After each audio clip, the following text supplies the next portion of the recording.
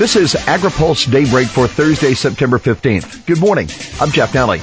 Top executives of the leading biotech and chemical companies will face the Senate next week to defend their pending mega mergers. That includes Bayer's $66 billion deal announced yesterday to take over Monsanto. The witness list for Tuesday's Senate Judiciary Committee hearing includes Rob Fraley, Chief Technology Officer of Monsanto, and Jim Bloom, President and CEO of Bayer Crop Science North America. Executives from Dow and DuPont and Syngenta CEO Eric Frywell will also be on the hot seat. Dow and DuPont are in the process of merging. Syngenta is being taken over by ChemChina. Senate Judiciary Chairman Chuck Grassley, an Iowa Republican, says the Bayer-Monsanto deal only increases the concerns that farmers already had about the impact of industry consolidation on input cost. The American Farm Bureau Federation's chief economist Bob Young says the Justice Department needs to review the overall business climate that is giving rise to the mergers. Young also to be a witness at next week's hearing. Water projects bill set for a vote with farm tank exemption. The Senate has cleared the way for a final vote today on a 2-year water resources development bill that would authorize more than $12 billion for 29 Army Corps of Engineers projects in 18 states. The largest of the projects would replace aging locks and dams on the upper Ohio River at a cost of $2.6 billion. Nebraska Senator Deb Fischer inserted a provision into the bill to provide relief to farmers from EPA regulations on fuel storage tanks. Her provision would exempt farms with storage tanks that have an individual capacity of 1,000 gallons or less, or an aggregate capacity of 2,000 gallons or less, from having to prepare a spill control plan. The exemption also would apply to storage containers for animal feed ingredients. The House could take up its version of the bill as soon as next week. Commodity Futures Trading Commission nominees face Senate Ag. Nominees to fill the 2 vacancies on the Commodity Futures Trading Commission are likely to hear quite a bit today about considering the impact of regulations on farmers, grain companies, and other end users. The Senate Agriculture Committee is holding a confirmation hearing for the 2 nominees, Georgetown University law professor Chris Brummer and Brian Quintens, former House Republican advisor.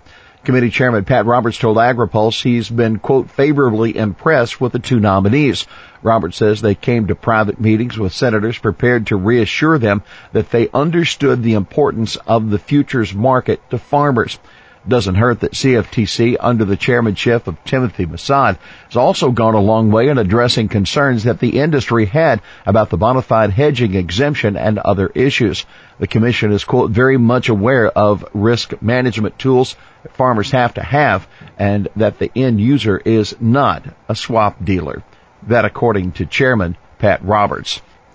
Clinton should pick a Republican for the USDA. Former Agriculture Secretary Dan Glickman says he'd like to see Hillary Clinton nominate a Republican to run the USDA, that is, if she's elected. Glickman made the comment during a debate with former GOP Ag Secretary John Block, that before members of the United Fresh Produce Association yesterday. Glickman said, quote, agriculture does tend to be bipartisan. Block needled Glickman a bit, saying at one point that if Glickman hadn't been so close to Hillary, he would probably have joined Trump's agriculture advisory team. Glickman said that voting for Clinton should be a no-brainer for the produce industry because of her support for immigration reform and her interest in boosting nutrition standards. Block downplayed Trump's campaign rhetoric on immigration and trade and talked up his support for tax reform and rolling back regulations. With the Obama administration nearing its end, environmentalists and consumer advocates are renewing an effort to get the FDA to impose new restrictions on farm antibiotics. The groups are petitioning the agency to stop 7 classes of antibiotics from being used for disease prevention, including macrolides, penicillins, and tetracyclines. FDA has asked companies to voluntarily stop selling the drugs for growth promotion, but has taken no steps to end the usage of antibiotics for prevention. The petition says more must be done to prevent overuse of antibiotics because of growth promotion uses, accounting for only 10 to 15% of livestock antibiotic sales. The drug industry's trade group, the Animal Health Institute, says it would be inhumane and unethical to bar the use of drugs for prevention when clear disease threats exist.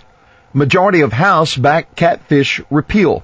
Some 220 House members, a majority of the chamber, have signed on to a letter calling for a vote to shut down the catfish inspection program at the USDA. The Senate has already approved a resolution to kill the rule that the USDA needs to operate the program. Importers have been trying for years to eliminate the program, which was originally authorized by the '08 Farm Bill. A letter to House leaders says it makes no sense to have USDA inspecting catfish and FDA regulating all other forms of seafood. Well, here's today's He Said It. 90% of the time, what they say is what they think and what they mean. That's Ag Secretary Dan Glickman on politicians. Well, that's Daybreak for this Thursday, September 15th. AgriPulse Daybreak is brought to you by McLeod, Watkinson & Miller, America's most experienced law firm in agricultural and derivatives law, and by Dairy Management Incorporated. For the latest news out of Washington, D.C., visit agripulse.com. For AgriPulse Daybreak, I'm Jeff Nally.